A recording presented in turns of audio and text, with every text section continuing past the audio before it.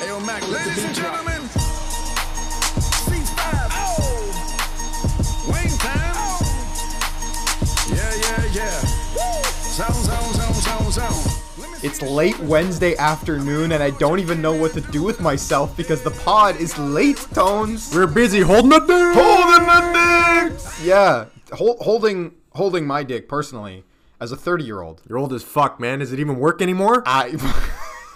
No comment. Oh boy. Yeah, quarantine's a crazy time. Struck a nerve. Tell you that. Yeah, we were both busy doing stuff and things, but we had plenty of time. We have jobs, man. Yeah. We had plenty of time to do this today, and we've got a good one. I'm really excited about the things that we have prepped for the boys. This today. is a good one. This one will be worth the wait. And if anyone bitches, just give it to Doors, not me. Yeah, of course. DMs. The first thing we're going to do is, because we've been doing fun things off the top of the show, and you had a wonderful idea to do some rapid fire takes. And here's the game, guys. We are going to be asking each other 12 questions, and we haven't really prepped our thoughts ahead of time or consulted on what we're going to do here. Right off the dome. So right off the dome, we're going to give answers to a bunch of questions of who is the best or the worst or whatever for guys in the league. And I'm going to ask Ant first. Oh. And you're just going to rapid fire hit me with your answers. I'm nervous. And then once we're done, we'll take a deep breath and you can ask me. Excellent. All right? I'm in. So start the clock. Tones. Who has the best gift game in the league? Ryan. Who is the worst trade negotiator? McDonald. Who would run a real NFL team the best? Rob. Who would you let date your sister? Rich. Great hugs. just gives great hugs. Who's most likely to quit fantasy forever and ever? Probably me. Who's most likely to commit murder after a fantasy Oh, loss? Rich. Not even a question. Rich. Who's most likely to marry one of their players? You. Who's most likely to have their relationship end because of fantasy football? Fuck. Nick. Yeah, Nick. Who's most likely to bring the trophy into bed with him and a lady friend? Rob. Whose championship should be taken away? Oh, Mike, for sure. Who do you most want to win the trophy next, other than yourself? Oh, other than me, eh? Fucking Franco. Who do you least want to win the trophy next? Jared. Wow. Oh my god. Oh my god. Oh my god. Shout out to Jared. Legend. Jared! Not only making it into every chat every week, more than most of us, but now into the rapid fire takes in the podcast on the Fourth and Long pod. Oh, I love it. That was Holy fun. I was crap. nervous. I'm like, oh my god. I was nervous because as I was reading them, I wasn't processing them. And now I'm thinking to myself, I now have to answer the questions as and well. before you think anymore, I'm starting the clock on you. Ready? Okay, yeah. Best gift game. Dan. Who is the worst trade negotiator? Franco. Ooh. Who would run a real NFL franchise the best? Rob. Who would you let date your sister? Anth. Oh, thanks. Who's most likely to quit fantasy forever? Me.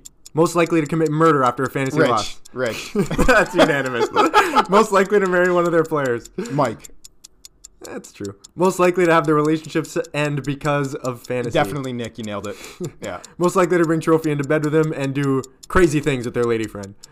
Rob. Whose championship should be taken away? Mike. Who do you most want to win the trophy next, other than yourself? Genera. Oh. Who would you least want to win the trophy next, other than yourself? Mike. Why wouldn't you choose yourself for that? Why did we put other than yourself? Actually, that was me. I was just on a typing roll and I just nailed it. That's great. Okay, so hold on. I'm going to take a deep breath here. Let's unpack. Let's take a deep breath. We both agreed that Nick's relationship would end because of fantasy. Right? Yeah. Yeah. That's got to be from earlier this year, right? The chat, it's all I talk about. You guys don't understand. And like his girlfriend's like very much into this as well. I think that we learned this. If there's something I learned about an individual this year, it's that Nick loves fantasy more than we have ever given him credit for. True. And for a guy that, in my opinion, came in the first year not knowing a ton about football, his love and passion has grown so much. And you don't win twice without getting super obsessed about what's going on. You get addicted to winning. 100%. Right? Yeah. And we've seen him just completely lose his mind. Mike's talked about it. I think that he would like low-key be super, super like fuck everything in life, including you, Vanessa. Yeah. Yeah.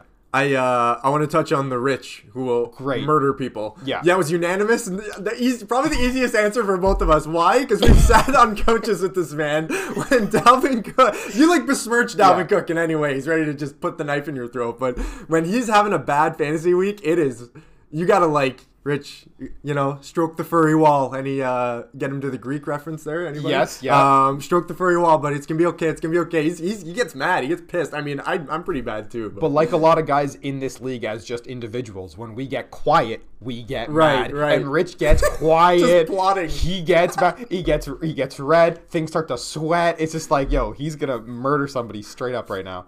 Okay, I most want Gennaro to win next. Yeah. And I think that it would be so great because his lifetime of fantasy football mediocrity in this league is just like, it's standard procedure at this point. I want Gennaro to excel in greatness. Like, I really do. I just want to see it happen. I think it'd be good for the league. It'd be good for the league. Who did I even say there? I think I froze up because I was just like, I hate you all. I want you all to fail and crumble miserably. I think I said Franco. So I think I just went like, oh, he's a nice guy, I think you maybe said you least want him to win the trophy. No, that was Jared. Oh, that was easy. That was Jared. That's right. Which we both agreed that Franco was the worst trade negotiator. No, I said Mike. Oh, you said Mike. Yeah. Sorry, it was between them two, though, but it was Mike. Because Mike, here's the problem with Mike's trade negotiating. Yeah. He haggles for like the 7th, 8th, 9th round, like as the kick-in pick to balance the fucking pick situation. Like, no, I want your 8th. Mike, it's a fucking, like, you're taking kickers. Who cares? Like, I remember this was the DJ Moore trade last year. It's like, we went back and forth. I still have the text of like, no, it's got to be a 7th. What's the fucking difference between a 7th and an 8th? Like, sure, here, man. Fucking, let's go. My argument for Franco is just that he thinks that his players are either the greatest players in the entire league that has ever played the game, or that he just doesn't need anything because his team is just fine the way it is. Which you might not be wrong about. And that's to me. We agreed on one more, and I'm trying to think of what it was. Who would run a real NFL team the best? And we both said Rob, I think. I just defaulted to the Madden thing. Yeah. And he's ruthless. You'll just cut anybody. It's smart. And honestly, I think that in hindsight, I think that I maybe would also honorable mention 1A, 1BU. But I'm letting you date my sister, so that's a whole different story. Mike Dotto, we got for taking this championship away. We both have it's just a no. I think the whole league, that's just 10 out of 10. You think about the other champions. Mike might even put himself down for that one. Yeah. He just knows. Who would have sex with the trophy in bed with them? I'm pretty sure both of us said Rob. I said Rob, yeah. Yeah, because Rob he's probably already done some disgusting things to that trophy, and you guys better pray to God I don't win that thing because there will be jizz. There is a lot of water, vinegar, and soap that is used to clean that trophy when I get it back for the 48 to 72 hours I get it back for. If this league still is around in 10 years, which I hope to God it is. Yeah. There's not enough Stanley Cup style stories with our trophy. This trophy needs to have experiences. You're fair. If and when I win, I am taking this thing on some fucking journeys, all right? This thing's going to go through some things. It's going to be well documented. Like Ovi. Yeah, it's gonna be in the canal. You know what I mean? Like, we're gonna take it to Ottawa. We're gonna have some fun. Like, it's gonna be a whole experience. We need more stories with this trophy. It's a challenge to anyone who wins in the future. Yeah, I can imagine. I'm imagining like a very bright montage set to music with like slow dissolves of like, wouldn't it be nice? Oh yeah. Oh hell yeah. Now we're talking. Let's go. You're gonna be my director. It's gonna be great. Absolutely. Okay, that was a great time. We have another segment that's going to come up later where we're going to take a deep dive into the draft from this year. It's time. Some hits, some misses, some great picks, some bad picks, and recapping a lot of what went down on draft night. But for the time being, let's move into a busy week of matchups. And we're now 2 weeks away from the fantasy postseason. We've got weeks 12 and 13 left, so this is important.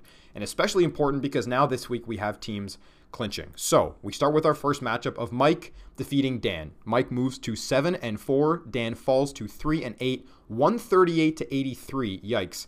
Is the final. Mike clinches a playoff spot. Congratulations. We'll start with Mike, the highest scoring team of the week, and he took care of business. And the Greg Jennings performer of the week this week, I put the team on my back, dude, was Adam Thielen, helping him to great success. But 4 TDs in 2 games for Adam Thielen. He has made some ridiculous catches tones in the last 2 weeks. Unfortunately, now on the COVID list, we'll get to that in a second, but more good, Derrick Henry, Anth. Pretty damn good. Yeah, back-to-back 100-yard rush games. Yep. Yeah? Yep. And Mike pointed out that he's got a fantastic fantasy playoff sked. He's got Jacksonville week 14, Detroit week 15, Green Bay week 16.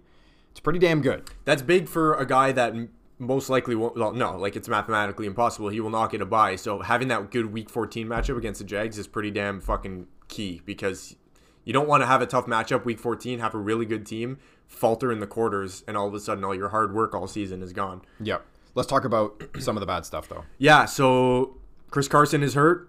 No Galladay. Will we see where is Kenny Galladay? He's just been hurt all the time. Julio Jones, the only really game I watched on Sunday was Saints Falcons.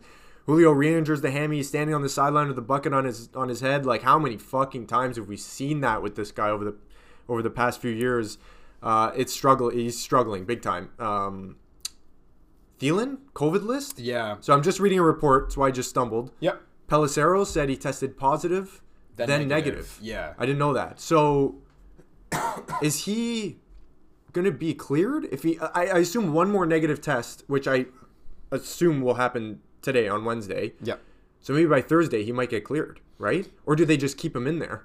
No, I think that another negative test, I think back-to-back negatives mean that he is back in, that he will be okay. But the question is, will he get the result before the week of practice is done? So there is a possibility that Thielen doesn't get a practice in, but can be cleared and will play on Sunday. Right. So I thought it was close contact, but I guess not. I don't know. Yeah, I'm not sure. At So this I point, guess not. To be honest, at this point, I have lost track of who is close contact and who's... It's like...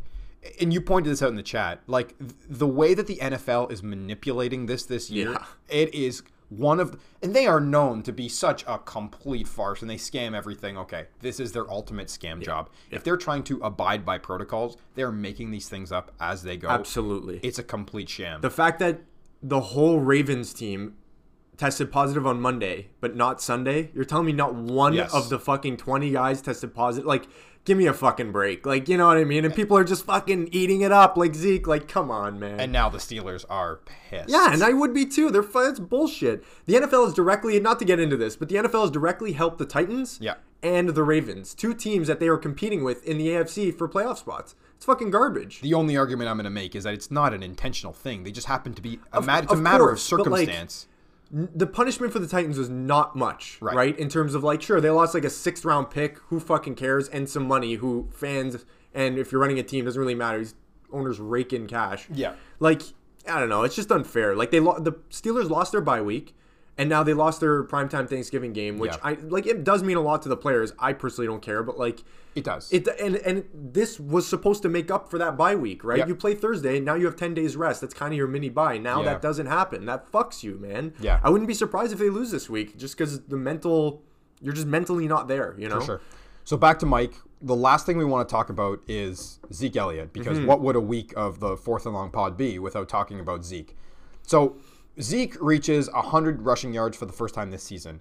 And we've talked about Mike not starting Zeke for the rest of the year, Tones, but in my opinion, coming into this week, choosing Gurley, who had to face the New Orleans run defense, versus Zeke versus Minnesota, okay? That was just the wrong choice in every way for me. And it wasn't, let's continue to indict Zeke for being bad. It was, Todd Gurley against New Orleans is a non-starter. You just can't do that. I never thought that the Falcons were going to compete in that game. That means that they would come away from the run game. But even though they were competing, the Saints were going to stuff him every opportunity they had. He's got no elusiveness, and the Saints stopped the run. What's the debate here? Yeah.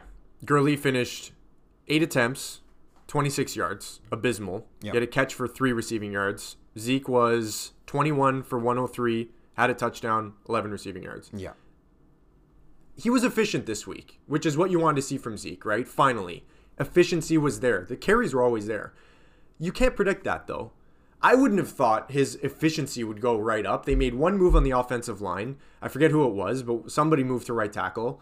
And am I going into that game thinking that's going to change everything in their run game against Minnesota, whose front isn't that good, but like, it's also not like, it's kind of middle of the pack, right? It's not like it's a smash matchup that like you just have to put them in, right? Yeah. So I don't know. I understand the apprehension from Mike, but maybe he just listens to us too damn closely. Maybe he just takes our yours and nice words like way too seriously. I sure hope not. Yeah. Okay. I don't know. I'm not going to knock him too hard for it, is what I'm trying to say, because Zeke's he's been so fucking bad. How do you trust it, right? And like, in a must-win game for him to keep pace, have some semblance of hope as the possible 3 seed. If you're Mike, you don't want to slip down to 4 or 5. You just don't. Like, you can't do it, right? Yep. You want to play whoever's the 6 seed. That's fair. So I don't know. I don't knock it. And I mean, he still won by about 50 points. Yeah, so it's good. fine. Yeah. Dan, there's good and there's bad. We'll start with the good. Chubb, back-to-back 100-yard rushing games. Dan was very excited about getting Nick Chubb back. Obviously, here he is. A little late in terms of Dan's push to the playoffs, but here he is. Deontay Johnson's last 2 weeks, Tones, 27 targets, 18 catches, 227 through the air, and a touchdown. When this guy's on the field, God, he's legit. Yeah. Just needs to stay healthy, man. He's so fucking good. Just needs to stay healthy.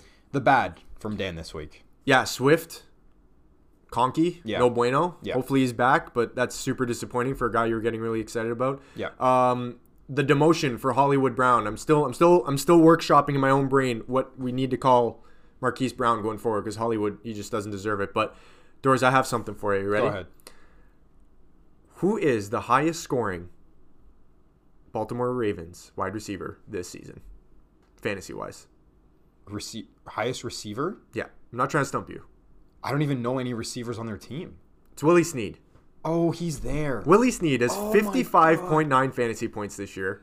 Marquise Brown is 55.2. Oh, that's so tight. Like, I know it's tight, but it's just illustrating the fact that Marquise Brown is... Like, Willie Snead has never been picked up once in this league right now. Yep. The dude is... Throw him on the waiver wire. He's trash. Get him out of here. He's done. I know we keep him on for the name and stuff, but he's just not good. Like, he's first just not game good. of the year last year, right? Rookie, first game of the season. He had like 2 touchdowns, a big deep catch. I forget what the production was, but it was insane. And then he kind of just floundered the rest of the year. And like, yeah, like I was pulling a Sergio. I was at a cottage this weekend, so I didn't watch a ton of football, but I watched a few highlights of games that I was intrigued by, and first one I pulled up was Baltimore, because I've been stumped by them all year. Yeah. That offense is like a shell of itself from last year. Lamar specifically, the deep balls aren't there. He's missing deep balls by like 5 yards. Like, it's not even close. And last year those were connecting, and that was with Hollywood being a little banged up, as he explained after the season. He was just dealing with nagging injuries all season long. Yep. But it's just not hitting, man. And I don't know if it's him or if it's Lamar, or if it's the offense, or if it's, they got to get Dez more involved. Who the fuck knows, man? But it's not good. Yeah. You had a catch, I think. I can't, because it's been 2 minutes since you asked the question, and I still can't think of a single receiver other than Willie Snead and Marquise Brown. There's Devin Duvernay, and then there's Miles Boykin. Oh, Miles Boykin. Duvernay's a super speedy guy, and Boykin was, I think, a 3rd-round draft pick in the real NFL draft, but he's trash. Okay, so Dan must win both of his remaining games for a chance at the 6th seed, okay? He is 3-8. There are 3 teams above him at 4-7. One of those teams is a playoff team in Genera, and he has 100 more points for than him. So, Dan's remaining schedule: Ryan, winnable; Franco, who currently sits in a bye. The mountain to climb. We haven't scratched Dan off all year long. We have not once said that it is over for this guy, and the hope somehow is still there. But he has to win both games. 1 loss, to even have a chance. He gone. He needs that and potentially some help. So that's it. Yeah, we're gonna see. I mean, his squad's getting healthier. Chubb looked fucking great. Like, he looks like he's ready to roll again. So we'll see. It's possible. Yep. We move on to you, who defeated Rich. You move to 8-3. Rich falls to 5-6. The final score being 105-66. Congratulations on clinching. Woo! We're back, baby. Yeah. We're back. You're back in the playoffs. Doors. Yeah. Tell me about it. 2015 was the last time I was in the fucking dance, buddy. Yeah. 2015. That was 5 years ago. We were wee young pups, man. Yeah. I'm gonna flash you back, guys. Please. 2015. What was going on in 2015? You ready for this? Some of the top music. Uptown Funk. Bruno Mars. Whoa. Banger. Thinking Out Loud, Ed Sheeran. I don't know if you're into that kind of thing. What else we got here? Great track. I'm just looking at it. Blank Space, T-Swizz. She's a bitch, but whatever. Yeah. The Weeknd had an album that year. Good stuff. All right. Other things. Ready? Yeah. Oh, Hotline Bling was another one. Oh. Adele released 25. Adele is the GOAT. She's not 30. One of my favorite artists of all time. She's the best. All right. Yeah. Jon Snow died. Oh, spoilers. Get fuck out of here. That show ended 2 years ago. I was waiting for it, too. Jon Snow was fucking dead. Yeah. I remember watching that shit with you, and we were stunned. It was fucked. Yeah. Making a Murderer. Remember that? That was a Oh, thing on that was Netflix. good. Also on Netflix, Narcos debut. That one's just for Rob. Wow. Star Wars came back, unfortunately, because Horrendous. it's just What a I didn't even watch the abomination. latest one because I'm just like the second one was so bad. I was just like, what are we doing here? doesn't get better. This is just brutal. Anyway, yeah, it was a long fucking time ago, so I'm happy to be back. And now you're back. And just on this week's matchup, you cleared 100 points for the first time in 4 weeks. The last time you did it was the 154-point explosion against me. Thanks for that, by the way, in week 7. And we have seen the roller coaster of your team this year in terms of the points for. But you won. And it sounds like all you needed to ignite Mike Thomas was Taysom Hill at quarterback. Yeah, apparently he just kept feeding him. It was great. It was vintage Mike, man. He was getting open regularly. He looked 100% for the first time all year.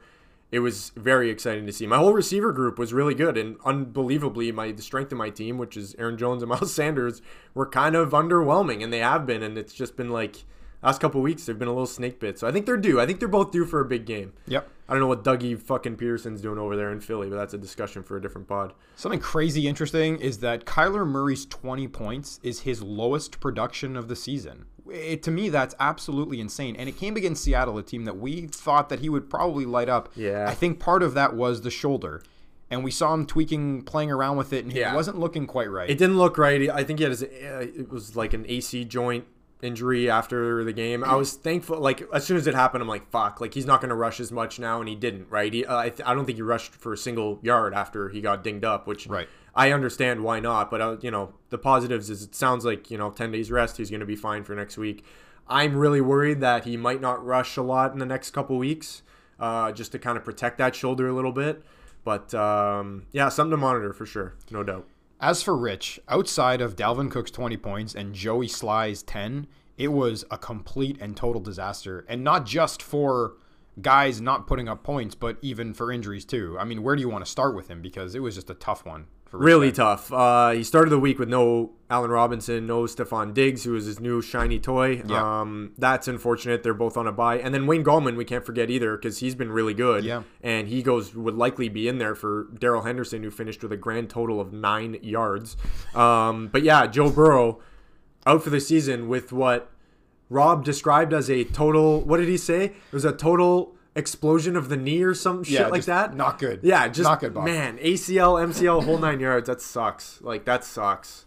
I don't know, because there's multiple reports out there right now that we don't know if Joe Burrow's going to be ready to start in 2021. Yeah, there's some mixed bag stuff out there, but I don't know. He's a young guy. I could see him being back by week 1. Getting an injury, tearing your ACL late in the season means that your recovery is going to be pushing towards training camp. But you've torn your ACL and your MCL. And again, not a knee expert, but it looked bad. It is bad.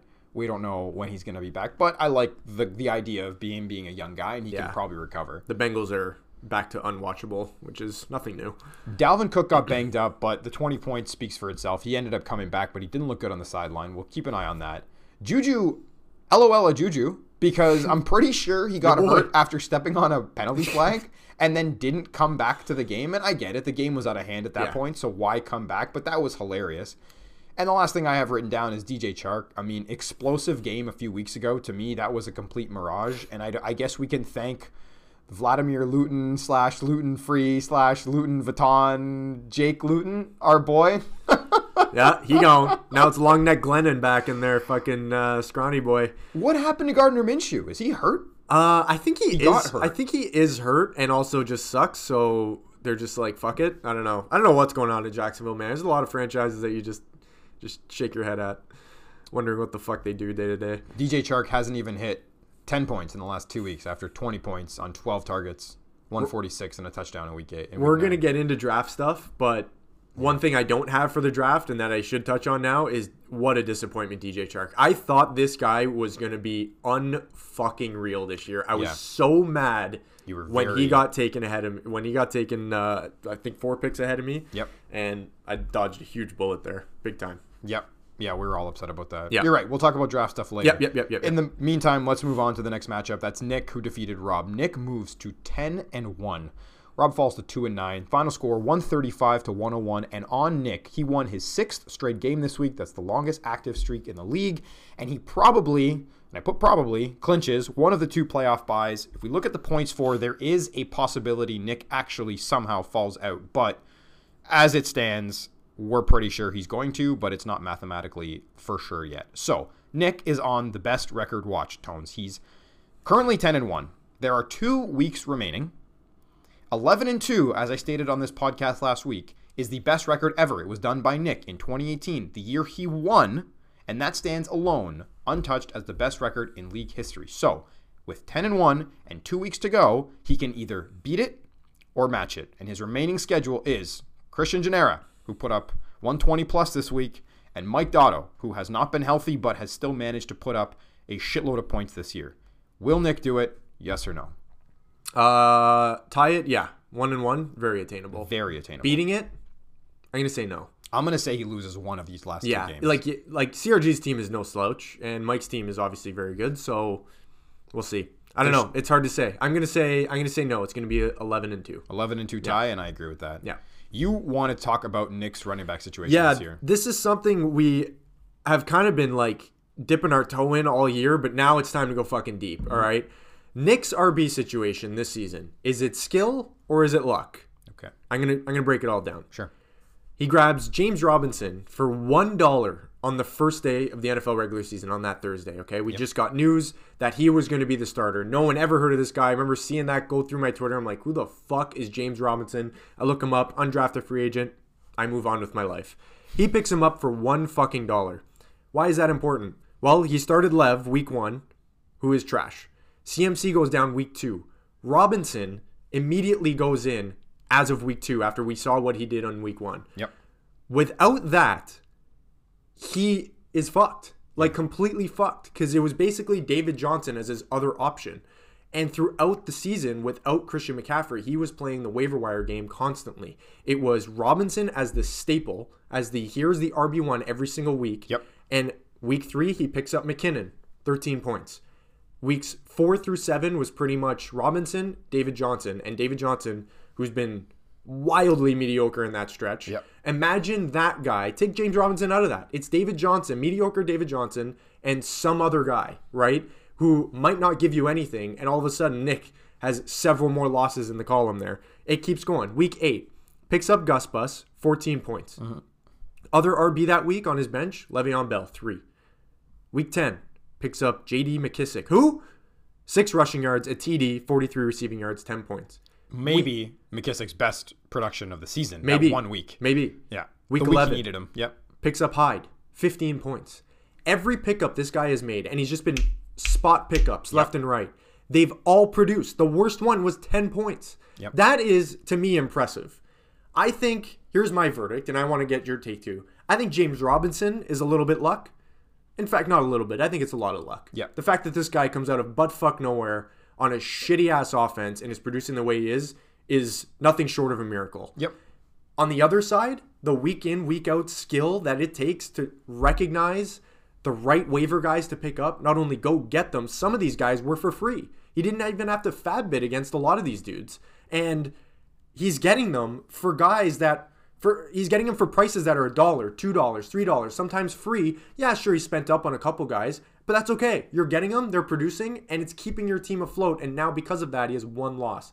I'm very impressed. I'm not. And the reason why I'm not is because in this week, here's another example of it this week. Gus the Bus.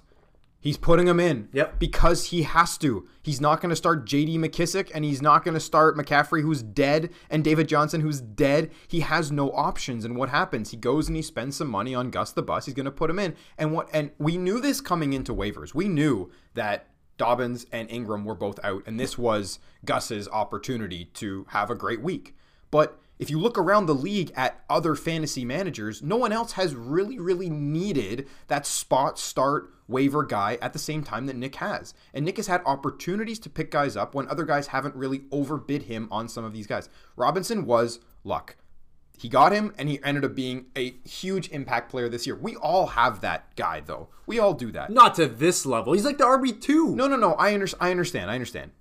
But you already said it. James Robinson was a lucky pickup in terms of what he turned into, Yes. right? There's no doubt about that.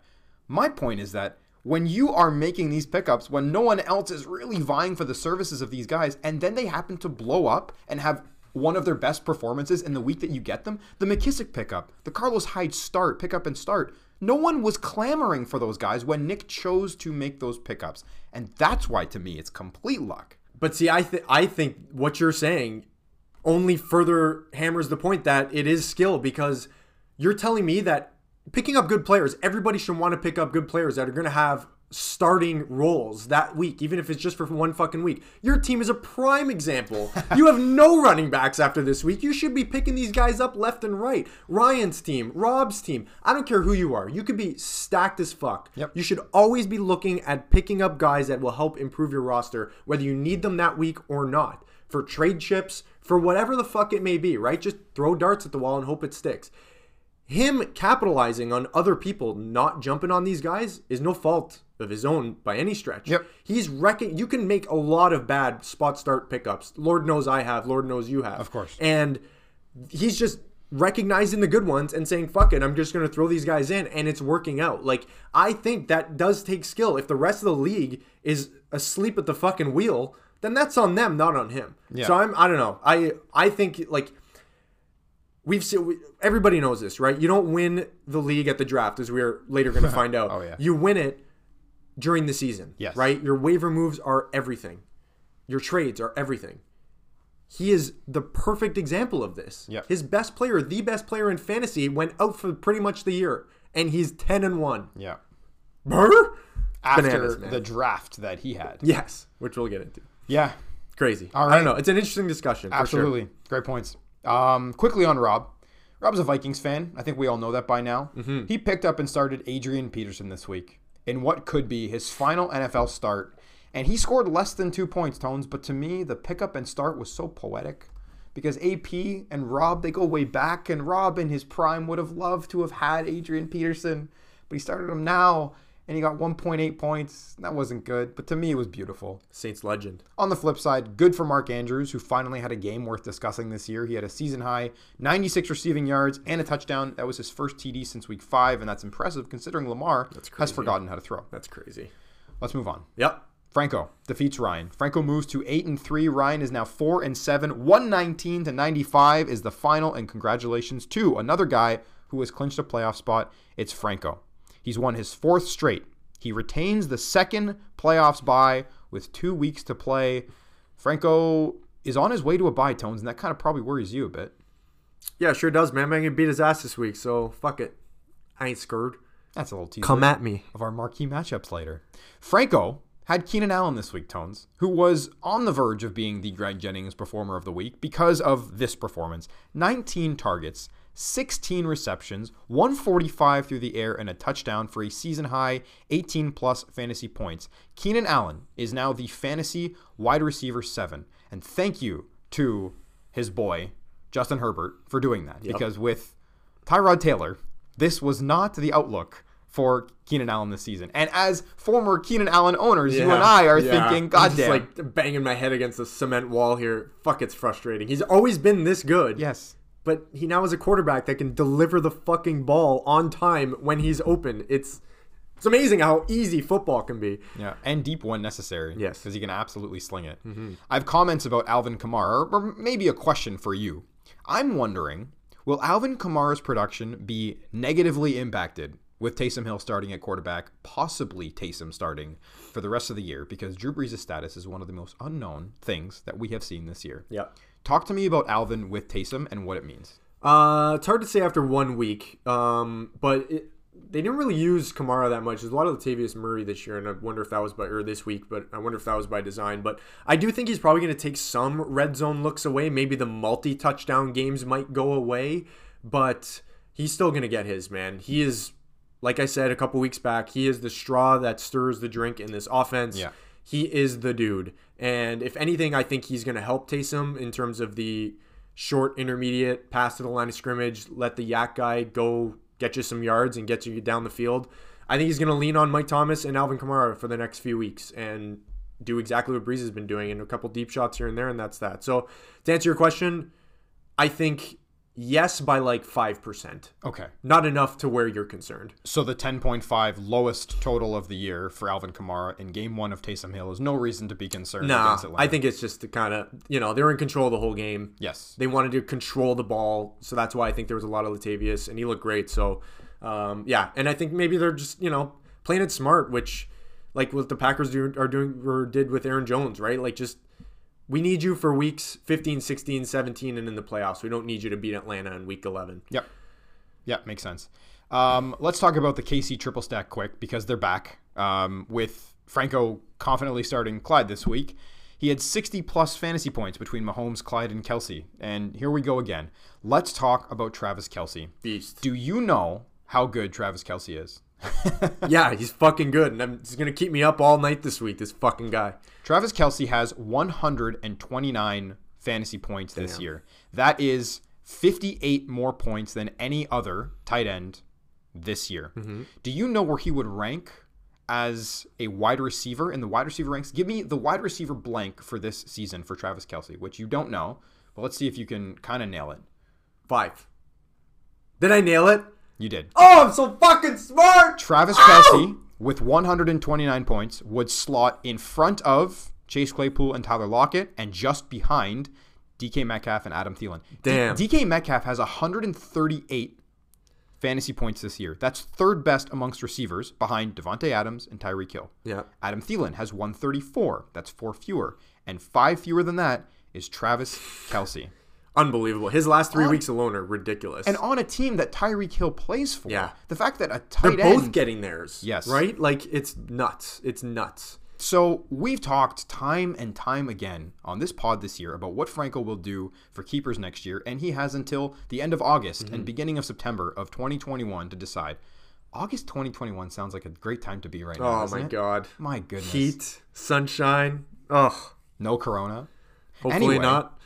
it's just interesting to see what he's going to do with Travis Kelsey, because It's keep. Like, that's not even a question. Come on. Yeah, I know. He's a wide receiver 1. Look at his last 3 weeks. 109 and a touchdown. 159. No touchdown. 127 touchdown. He's a wide receiver 1. And he's probably one of the best. I know. You don't drop this guy. League. I know. You can't do it. Are you waiting for the drop off? Are you waiting for him finally? Yes. He's going to be 32. I'm just saying. But here's the thing, right? Yep. He can do half the production that he's doing right now, and he's still probably the tight end, 2 or 3? Yeah. So he still has value. And as long as Patrick Absolutely. Mahomes is there and Andy Reid is there, he's going to get his. Even if his yards after catch goes down, he's probably going to still end up with 10 touchdowns a year, Yep. which for a tight end, as we all know, is awesome this year. Yep. So I think he's going to be just fine. I think he's going to be a keeper for Franco for the next 4 or 5 years. All right.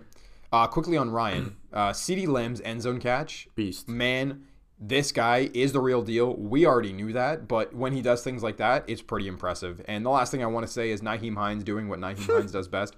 He had negative points at the end of the third quarter, but he managed to give Ryan 5. You just don't know with this guy, do you, Tones? Just infuriating. And what's his name? Head coach, fucking former Eagles guy, Frank Reich, says before the game, I think it came through on Sunday morning or Saturday night, that Hines was going to get the bulk of the carries on Sunday. It ended up being Jonathan Taylor, which is just, that makes me angry, and I don't own any of these men. Yeah. Sucks. Well, we move on to the final matchup, and it's my pleasure to say that CRG beat me this week, because CRG, who is now 4-7 and wins by 32 points, he changed his team name to Pete Weber. Who do you think you are? I am. Tones, the pod called for Pete Weber, and now it's back. Genera is now 3-1 this season as Pete Weber, and he puts up 122, which is his most in a few weeks. Who do you think you are? I am. It's back. We're back. We're fucking back. He's never going to lose again. Genera is not going to lose for the rest of the season. Wow. That's He's got the power of Pete. That's it. Pistol Pete in his back pocket. Exactly. Do you love it? I love that. I think that's great. It's I think that's perfect. great. I love that he's 3-1 with that as his name. Yeah. Could have been easy, CRG. Just don't change your name. Just leave it. Just leave it. Not so good news is Joe Mixon. We were wondering this week what was going on with him, and then finally he's placed on the IR. Yeah, Seems like a mismanagement of that player this year. It seems so weird because, Earlier this week, there was reports that he might miss the rest of the year. Yeah.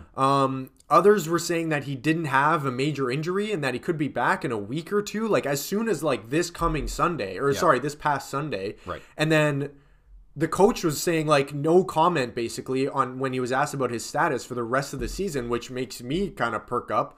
And then they throw him on IR, which this year doesn't mean as much as it did in years past because he can be back in 3 weeks, right? But like, it sounds like he might not be back for the rest of the season, and it's the same thing we said about McCaffrey, right? If now, especially with Joe Burrow hurt, if in 3 weeks he's eligible to come off the IR, why the fuck are you bringing this guy back? For what? Right. Help your tank out, get this next stud offensive tackle with the third pick in the draft, and move on with your life. Like, I don't know. Thank goodness. I'm just going to like put in perspective. Thank goodness that Joe Mixon was on a team like Genera's who had kind of like the coast mentality going for him. Imagine him being on your team and you're expecting this guy back, but week after week he fails to practice. If they put him on the IR 3 weeks ago when they could have done it, knowing that he wouldn't have played, that would have maybe changed my mind heading into the deadline as a buyer, as a competitor. Obviously I'm not, but I'm saying if he was on a different team, Mixon, maybe this would have changed Genera's mentality because he's going to come back. Wait, no, he's not. He doesn't practice. Why isn't he practicing? He's out, not on the IR. What the hell? And that's such a frustrating mismanagement from a fantasy perspective, right? And now he's got to rely on James Conner, who's what the fuck, and Melvin Gordon, who had an awesome week this week. Yeah, when Christian's team booms, he does it on the backs of his receivers, and it seems like it's happened a few times. Devontae Adams and DJ Moore had huge weeks this week, and I mean, Russ obviously leading the way. But I mean, let's talk about Genera's receivers, because Ridley came back for CRG this week, and he had 9 targets, 90 yards. When Ridley's in his lineup, his team is better. So DJ Moore's been good the last couple weeks. Devontae Adams, 8 touchdowns in the last 5 weeks, and you mentioned Melvin Gordon having a huge day. So I just say it's a good time for him to start producing at this point, heading down the stretch, and he's in a playoff spot at 6 right now, holding that 6 seed, and he just needs 1 win to get it done with 2 games left. So I'd be curious because it's just I don't think it's gonna last with these two guys. It's just not. Connor is just too volatile. Melvin Gordon, New Orleans next week. We just talked about it. Run D. I don't know, man. That's like we said. You need good running backs to win, and if CRG is going into it with those 2 guys and Singletary, who you also can't trust, that's trouble. Well, if he just wants to get the 6th spot and then lose by something to 80, then he's just right on track. And we mentioned this before, and I think he's in great shape to at least get there. Yep. His remaining schedule, he's got Nick this coming week in week 12, and he's got Rich the final week. Needs 1 win. We've talked about Dan Sked too. He needs 1 win. And honestly, Tones, for me, there is really nothing to say.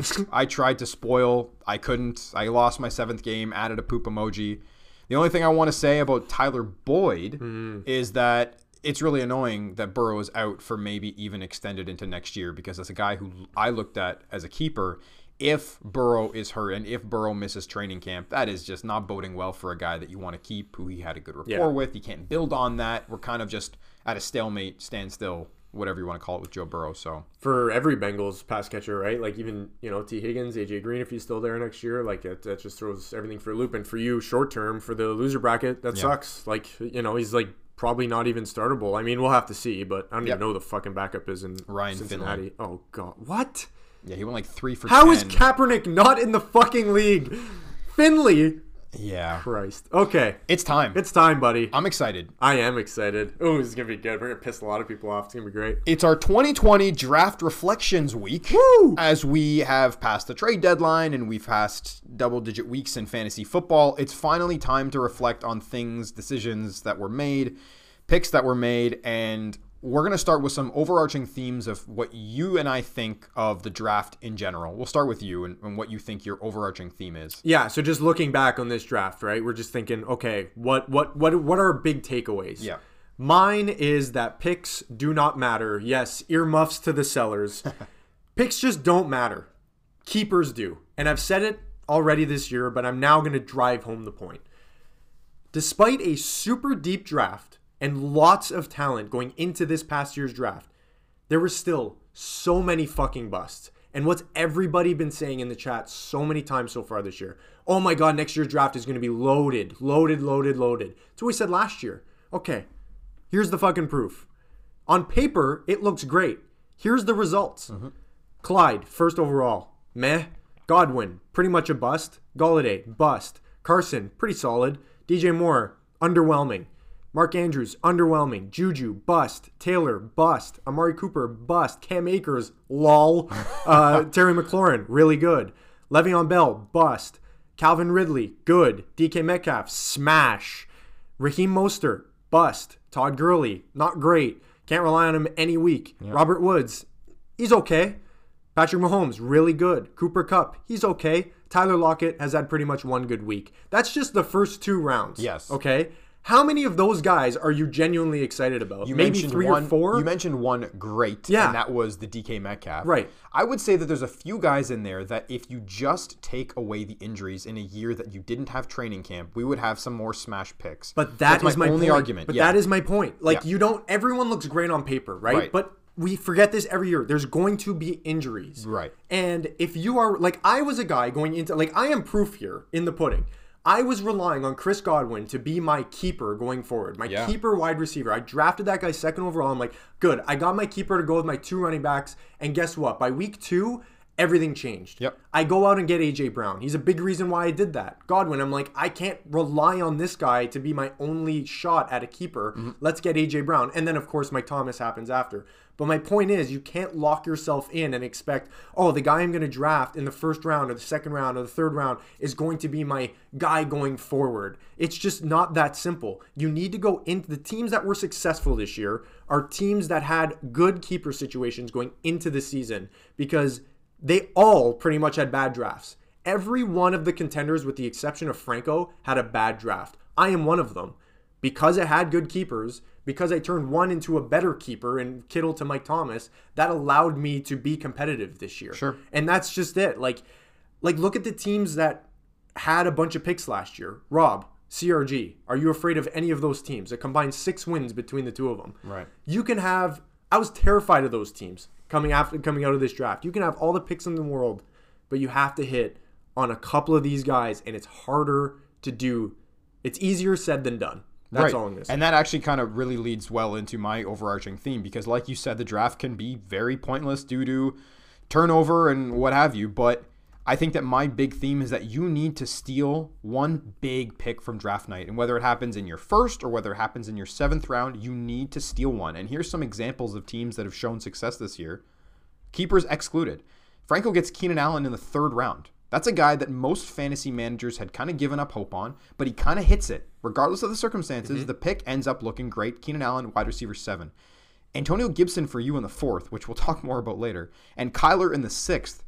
Great RB depth piece, and you got the fantasy QB1 this year. You hit 2, and that helped your team remain competitive, which encouraged you to buy and get good picks. Mike taking Lockett in the 2nd and Waller in the 3rd. That's the fantasy wide receiver 5 and the tight end 4. Again, giving Mike a higher ceiling, allowing him to compete, encouraging him to buy to make his team better. Even a guy like Rob Fuller in the 6th has allowed Rob to put up 100 points a 100%. Week, even despite selling. And there's some other teams, like, for example, myself, Ryan, not hitting on any picks, really, that have kept us competitive and that ended up leading to selling. My theme, make a pick, make it hit, and we all have to have at least one at some point to keep us competitive.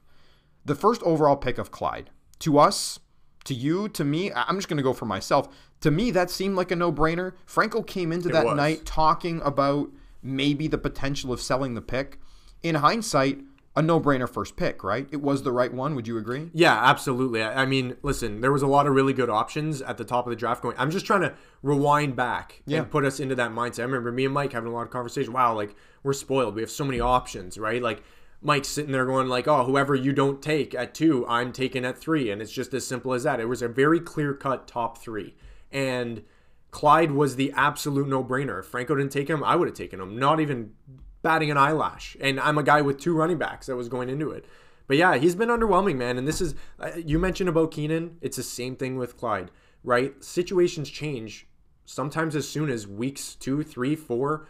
As soon as Herbert comes in there, Keenan Allen, when we redo this, he's probably a consolation pick next year at this point if he's not kept, right? Yep. Like it's kind of crazy how that works. But yeah, like Clyde I think would have been an absolute stud if Lev didn't get involved there. And Lev's been shit, but he's still taking opportunities away. Yeah. And I don't know. I could see Clyde having a really nice, we've seen it every year, right? There's always that rookie running back that gets really hot starting like around week 10, 11, 12, kind of around now, and then ends the season really, really well. And now you carry that momentum into the next year. Last year it was Miles Sanders, right? And that's what got me so excited about it. I'm like, oh my God, here it is, right?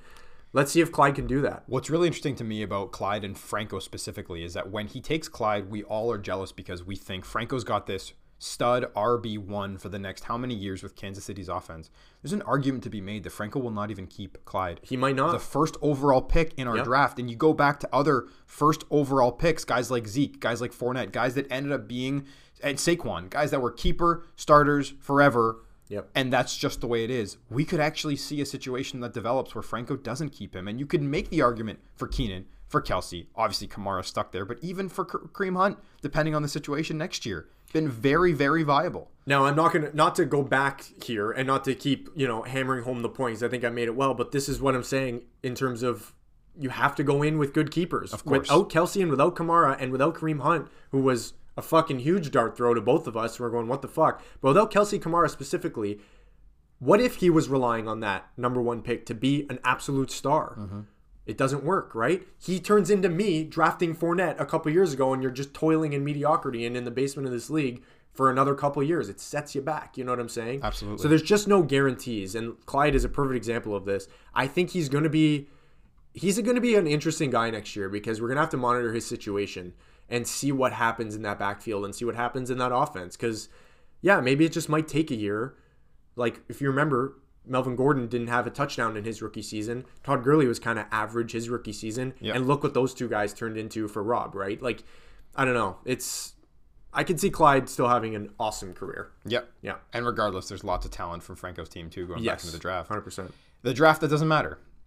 as we have talked about. The next thing we want to tackle here is we want to quickly run through the best and worst picks, from each round. Ooh, this is what I'm excited about. So this is something that we'll do pretty quickly. I'll go first. Actually, we'll start with you. Oh, okay. First rounder, you mention, let's say best pick from each round, and then I'll go, and then I'll just carry forward. So I'm rattling off each round real quick. No. You go yours. Oh, okay. I'll so say round mine, one, round and then one, I'll round start two, round with two. the second. Yeah. Gotcha. We'll see. Okay, here we go. Because I've got a wild card in the first. Oh, yeah.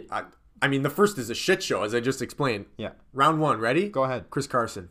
Kenny Golladay. You're going to have to explain that one to me. See, because the thing is for the most part, we weren't going to explain them. But I'm actually going to give you an explanation. Kenny Give me Golladay. 15 seconds on Kenny Golladay. In the games he's played this year, he has been elite. He's only played 4. He's put up double-digit points, either 100 yards receiving or a touchdown. Matt Stafford needs him. He's going to go to him. If Kenny Golladay is healthy by week 14 for Mike, Kenny Golladay is a wide receiver 1 and going to win Mike the whole damn thing. What if he's not? What if he's not healthy?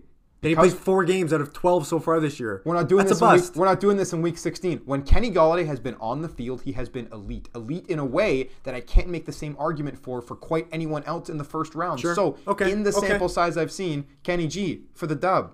I disagree, but I'll give it to you. Round 2, come on, DK Metcalf. Oh, it's This like isn't a landslide, not even close. Fantasy wide receiver 3. Yeah. Okay, go. Round 3, Diggs. Yeah. Wolf. I got Diggs too with a honorable mention, obviously, to Keenan because they're both comparable. Round 3 was really good. Yeah. Round 4? DeAndre Swift. Ooh, I got CD. Couple rookies there. Interesting. I'm going CD. And just in terms of value. Yeah.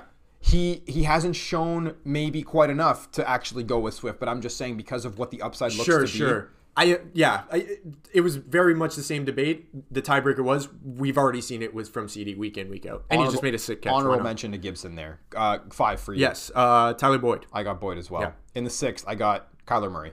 Oh, Fuller. Very, very close for me, and I was very close to saying Fuller as well. Yeah, but you I'll can't. go Fuller. QB1 for me. Sure. And the fact that you got him and you didn't even want him is interesting too. But Dak going first. Round 7 for you. Christian Kirk. And that was my honorable mention. But Brandon Ayuk is there as well. Interesting. I like that. When Ayuk has been on the field, they are using him in a crazy way. So. Franco's 18th rookie draft pick of the draft. Okay. Christian Kirk being your pick, but ended up dropping. That's a funny pick from you. Pisses me off. Round 8. All right, round 8. This one was tough. I'm going to go Jamison Crowder only because he gave a guy value at the start of the year, and in round 8, that's all you really care about. I agree, and honorable mention to Hawkinson, who's the fantasy tight end 5 in a wasteland this year. Round 9, I got Tom Brady. Round 9, I got absolutely fucking nobody. Ouch. This is round 9. Anthony Miller, Mecole Hardman, Randall Cobb. What was I doing? Yeah. Justin Tucker, who you can make a case for, Emmanuel Sanders, Hunter Henry, Sony Michel, Dallas Goedert, Tom Brady, Pats D. Get this fucking round out of my face. Tom Brady is the QB8 ahead of Lamar, Matty Ice, Carson Wentz, guys that Nah. should have taken ahead of him. I'm just Pass. saying, if I'm going to give it to someone, I will. Round 10, who you got? Justin Jefferson, Yeah. steal. Absolutely. Steal. I agree with you, fantasy wide receiver 12. Round 11, I got Damian Harris. Oh, I like that. I'm going to go Robbie Anderson, although I felt very not strong about that because he's been really bad for the last 8 weeks. Yeah, really tough. I like Harris now. If we did Yeah, this 2 weeks ago, yeah. I wouldn't have done that, but I think he's established a floor and he's healthy. So, round 12, who you got? Tough one in round 12. I'm going to go Mike Will. I agree. Yeah. I got the same one there. Dan dropped him, but understandably, Tyrod was Yep. the quarterback. Round 13, I got Curtis Samuel, even though Dan Same. again later dropped him. Same. Yeah. Yep. The worst pick Worst. for me each Oh, round. yes. This is fun. Yes. Yes. Okay. Go. Cam Akers, round 1. Same. Oh! Same. fuck was- Understanding the pick, Yes. we hope that he would do the David Johnson establishment by week 8 of the lead back. But in hindsight, oh God, right? This is a lesson for all you guys with a lot of early picks, right? It was a bit of a reach at that time, right? I remember thinking that. I'm like, okay, I thought he was going to go back of the second, early third, because it was a really cloudy running back situation, and they were talking about committee all the time. Rob, who had the luxury of all these picks, says, Yeah. fuck it, I'm just going to reach and grab my guy, which I don't fault at all, but sometimes it blows up in your face. This guy is irrelevant. Yeah. You said, whoa, almost dropped the mic. Draft night I got feel fired hot. up. I feel hot. All right. Yeah. Moving on. Round 2, easy. Oh, for me, this Go. is so poetic. It's just Lev. It's just Yes. the worst. It was so Yes. bad. Your love for him is gone. I It was love so bad. I've got more on Lev coming up after this segment, but yeah. Round 3, who you got? Hollywood, honorable mention to Ingram. I'm going to pair up the Ravens. It's funny because I had the exact same thing written down, and I have Mark Ingram as my lead with Hollywood, and it's funny because they're both Ravens. Disappointment. Round 4, I got T.Y. Hilton, man. Oh, I'm going Ertz. I think Honorable T.Y. 's mention to worse. Ty because Ty. I remember sitting Yes. in front of my computer going, he took who? Why? But I'm going Ertz only because, and I'm trying to keep the moment in our minds at the time. We all were sitting there going fuck, he just got Zach Ertz in the, where was it here? The 4th round. tell Or you- fucking Tell you in a Nick. few minutes, yeah. Yeah, crazy. But I've yeah, got more. he's bad. I've got more on Le'Veon, T.Y., and Zach Ertz in just a few minutes. But moving on to round 5, this was tough because there were a few, but I've got Julian Edelman as the worst Same, pick of the same, 5th. same. Yeah, a few good ones there. Yep. Who you got for 6th? Sterling Shepard. I have Henry Not great. Ruggs. Oh, one- that's probably a better one. He had one game where he had Yeah. 3 catches and a touchdown, Yeah. but other than that, no consistency. What a disappointment he's been. Yeah, really thought that he would have stopped because Nelson Aguilar, of course. Of Catching course, babies. right? Of course, catching Aguilar. babies. Yeah, Unlike Aguilar, I did do Round 7, I think it's your turn to go. Yeah, I'm gonna go Jordan Howard. Yeah, I also have Inactive Jordan in Howard. week 2. You're a joke. Get out of Yeah, here. he was never going to be good. That's Once a shame. upon a time, a keeper. And also a Dolphin for me in round 8. I've got Preston Williams by me. I took Preston Williams. Oh, I'm giving this one to myself for taking Deshaun Jackson, who had literally started once for me and was trash. Yep.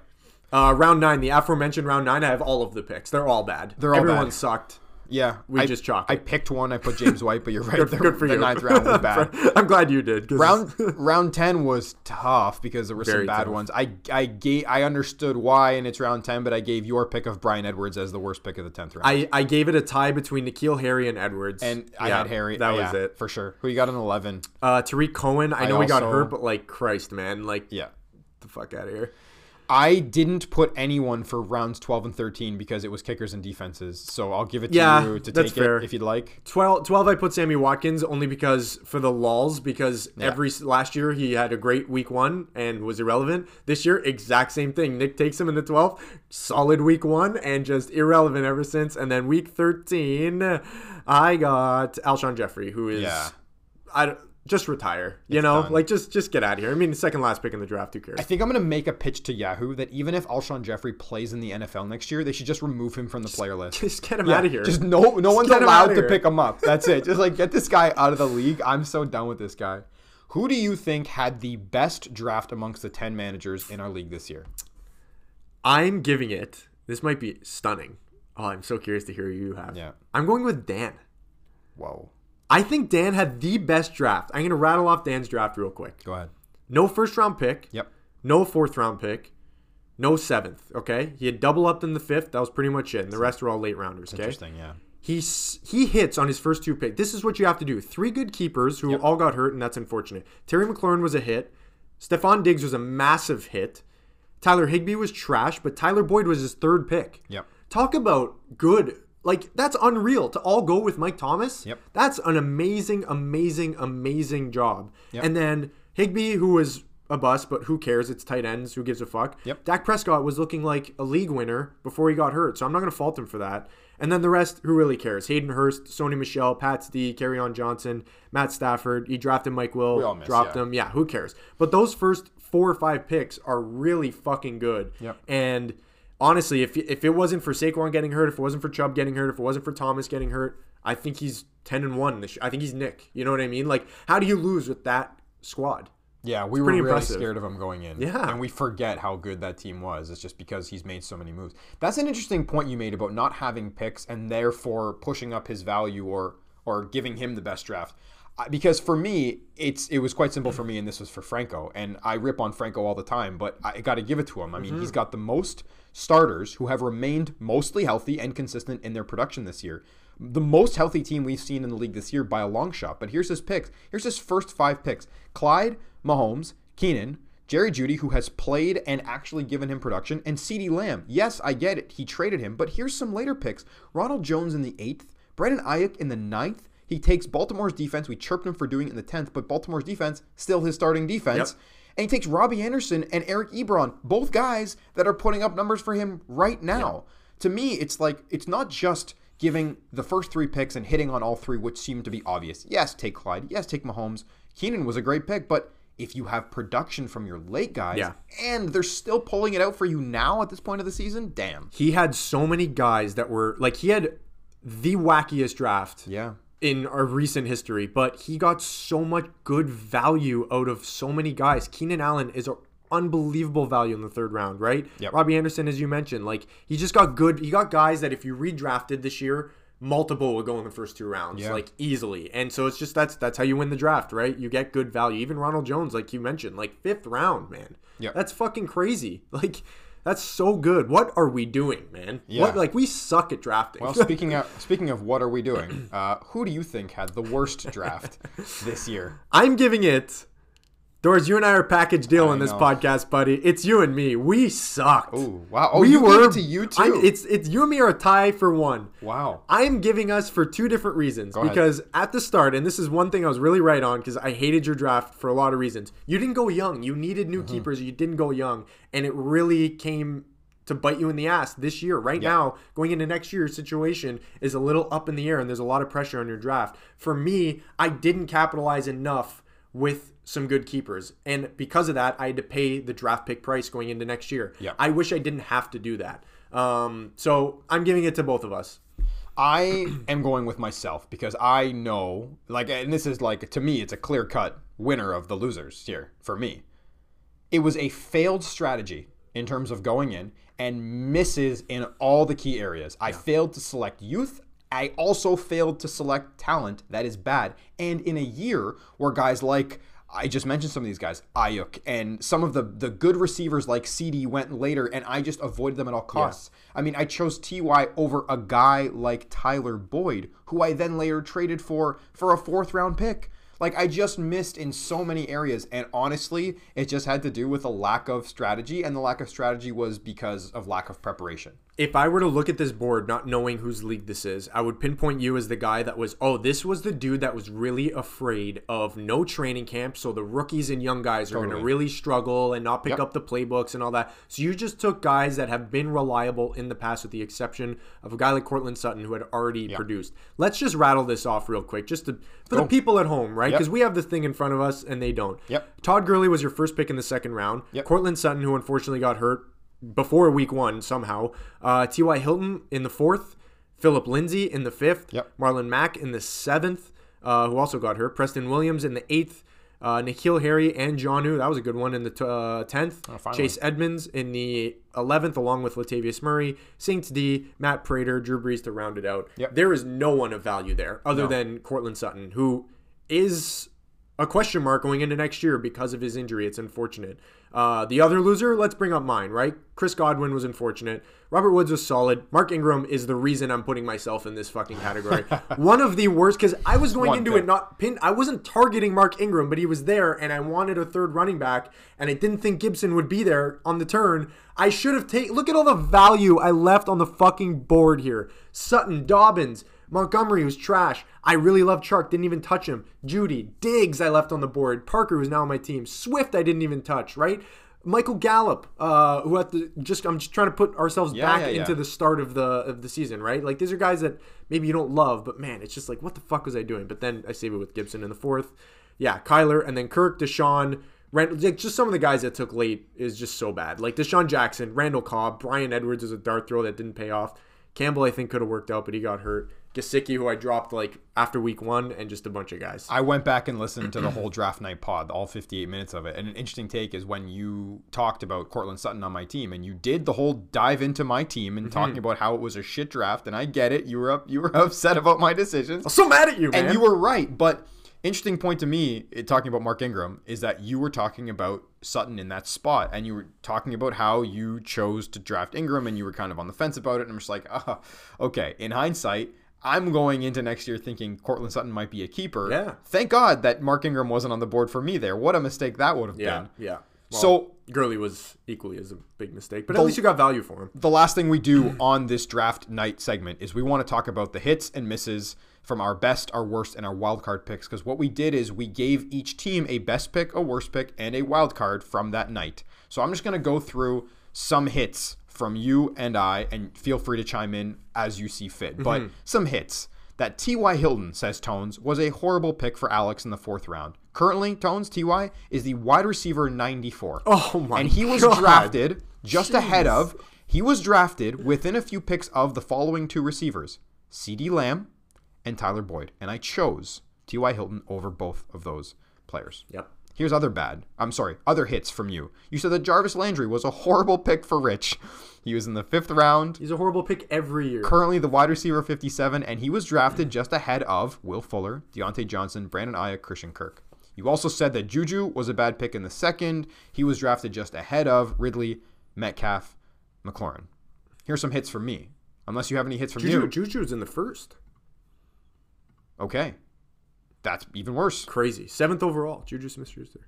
Do you have any from you that you hit that you'd like to point out? Yeah, I was bang on, and this wasn't a draft specific. This guy was drafted, but this was a draft night situation. It was Kenyon Drake. Yeah. You and I were both very apprehensive on what Kenyon Drake was going to be this year. I think we both liked him, but if he was in the draft, we're hoping maybe 2nd, 3rd rounder, because he's unproven. To trade the Julio Jones chip for Kenyon Drake, we both thought was a little bit like, really, for him? And look how it turned out. Le'Veon Bell, washed. Has been for a while. I was bang on that. And the other thing loser bracket teams being pretty good. Yeah. CRG is the exception here. Pick up the slack, CRG. Yeah. But yeah, like Franco is a powerhouse. Yep. I'm in there. Mike's in there. CRG is probably a playoff team. That was supposed to be my bold prediction. That was your bold. At the end, we did a bold take, and your bold take was that all those teams, the 4 you mentioned, Mike, Gennaro, you, and Franco, who all missed in 2019, would all be in the playoffs. And you nailed that. Clearly wasn't bold enough. I assumed that Gennaro would be there. My bold take, actually, and I remember you kind of having like an aneurysm when I told you this. You're like, oh my God, did we pick the same thing? But mine was that Mike and Gennaro, the 2 worst teams from 2019, would meet in the finals this year. Ooh. And that's Still possible. Maybe why I want Christian to win so bad this year. Boy. But good. Okay, so for me, I actually want to build. There's 2 takes that I had that were hits, and one of them was building on what you said about Lev. I actually went back, and I had a quote. This is my quote on Le'Veon Bell from the Draft Night Pod. He is, quote, an undraftable player. Oh. If he was still there in the 10th, I wouldn't take him as my RB4. Love it. Horrendous pick. We were very aligned that pod, I believe. Like there was a lot of guys who just didn't like that we both just didn't like. Well, and we guys weren't who liked holding that back either because I was fired up. I had a couple beers. You already I knew was you were so about to mad. lose this year, so Yeah. you got the what a fire waste. started early. And the second one is Mahomes, Kelsey, and Clyde, which we hadn't deemed as the triple stack. I'm just like, they will single-handedly win him many weeks, and they have. Absolutely have. 60-plus this week, and he won by 25-6. Yep. Some misses. I'll start with me. I said Antonio Gibson was, quote, a waste of a draft pick, close quote. Right now, he's the RB11 for you, better than James Conner, Jonathan Taylor, Kenyon Drake, Melvin Gordon, Miles Sanders, and Nick Chubb, although those two have had injuries. I also said that Michael Gallup could be the wide receiver 1 this season for Dallas and Ryan's wide receiver 1. He was taken in the 6th round. That obviously did not hit. Big misses for me. Good waste of a 4th rounder. Yeah, the Gibson thing was funny because you were saying, I remember you saying that he didn't really run the ball a lot in college. Yep. And I was like, well, it'll be his receiving. And in the NFL, it's been all the running and not enough of the receiving. It's shocking. Like, it just goes to show you, man, we know nothing at the draft. We know nothing. We are guessing. I don't know if you have any more misses for me. Otherwise, we're going to move on to the misses from you. No, I have some misses on me. Go ahead. DJ Moore. Yeah. I dodged a bullet on that one. I loved DJ Moore. I still love him as a player. Man, I did not see Robbie Anderson coming there. We already talked about Diggs. I thought he was going to be a big-time bust. Who would have thought Josh Allen all of a sudden would learn how to throw a deep ball? That was the whole thing. Stephon Diggs is going to be their deep guy. Josh Allen sucks at throwing the deep ball. How is this going to work? And all of a sudden, Josh Allen is the most accurate deep ball thrower in the fucking league. Like, what the hell, man? You actually, so I'll expand on that because I had it on mine for you. You said that Diggs was Dan's worst pick. He was a 3rd-round pick and is currently the wide receiver 8 or 9. You said, and I quote, this is a quote from you, an uber bust this year, close quote, and Josh Allen, quote, can't throw a deep ball to save his life. Yeah. So there you go. You don't just learn accuracy. Right. Right? That's what I'm thinking. Right. God damn it, man. What else you got? Unbelievable. Jonathan Taylor, who I, along with the whole league, fucking loved. I thought Rich stole that guy at the 8th pick. I was pissed off. Dodged another bullet there. And another one for myself. And I'm just going to call myself out this for it because I didn't even mention it on the pod, but I had it on my own list. I was not high enough on DK Metcalf. Right. I thought he was a one-trick pony. I thought he was really good at that one trick, but now all of a sudden he is developing, and that Seahawks offense is completely different. We've been waiting for it, and now they have it. DK Metcalf, all of a sudden a keeper. If he was there with my 2nd-round pick, I don't know that I would have taken him. That's how low I was on him. Right. Man, what the fuck? What was I thinking? Couple other misses from you. Zach Ertz in the 4th round was a, quote, incredible value pick for Nick. Yep. Obviously, we know how that turned out. And you absolutely went in on Franco for reaching on the rookie wide receivers, and those are Lamb, Ayuk, and Judy. Judy, actually, the 3 of those guys, I'm going in thinking that Judy might actually be the best of the 3. He turns out, especially after the Sutton injury. But at the time, he takes all 3 of those guys, and you just had no fucking clue what he was doing.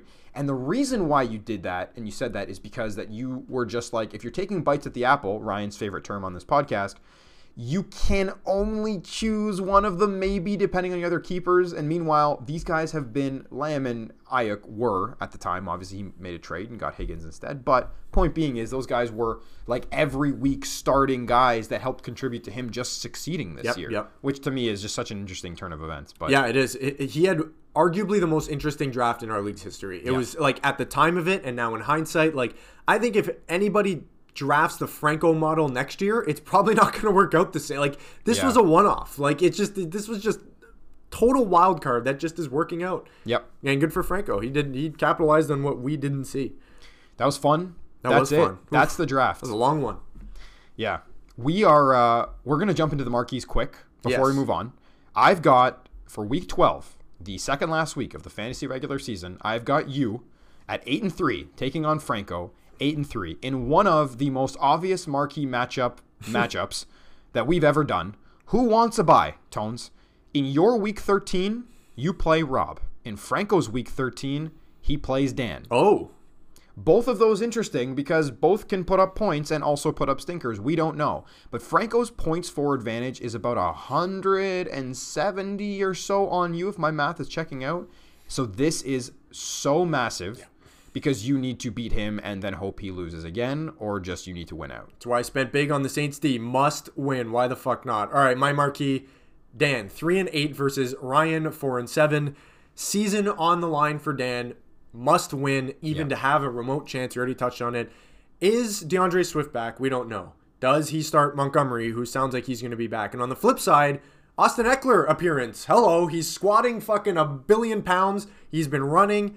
He's practicing this week, apparently. Yep. Is he going to play? I think probably not, but if he comes back, wouldn't it be funny if Eckler ends Dan's season? That would be amazing. Yeah. Ryan would love nothing more than to play spoiler as well for that. Yes. Why not? Or would he not want to, because then he may have to play Dan in the loser bracket? Interesting. Ooh. Right? Don't give anyone ideas. Don't give yourself more work, all right, in this fucking league. Jesus Christ. My brain's always working, man. Always. Hey, for the first time in our podcast season, it is pitch black outside when we are done recording. Oh, gross. This was an hour and 15 minutes. Wow. This is a banger. I think guys are going to be really fired up for that. Yeah, they're fucking better. Mike's not going to listen, though. Yeah. So now we are about 24 hours away.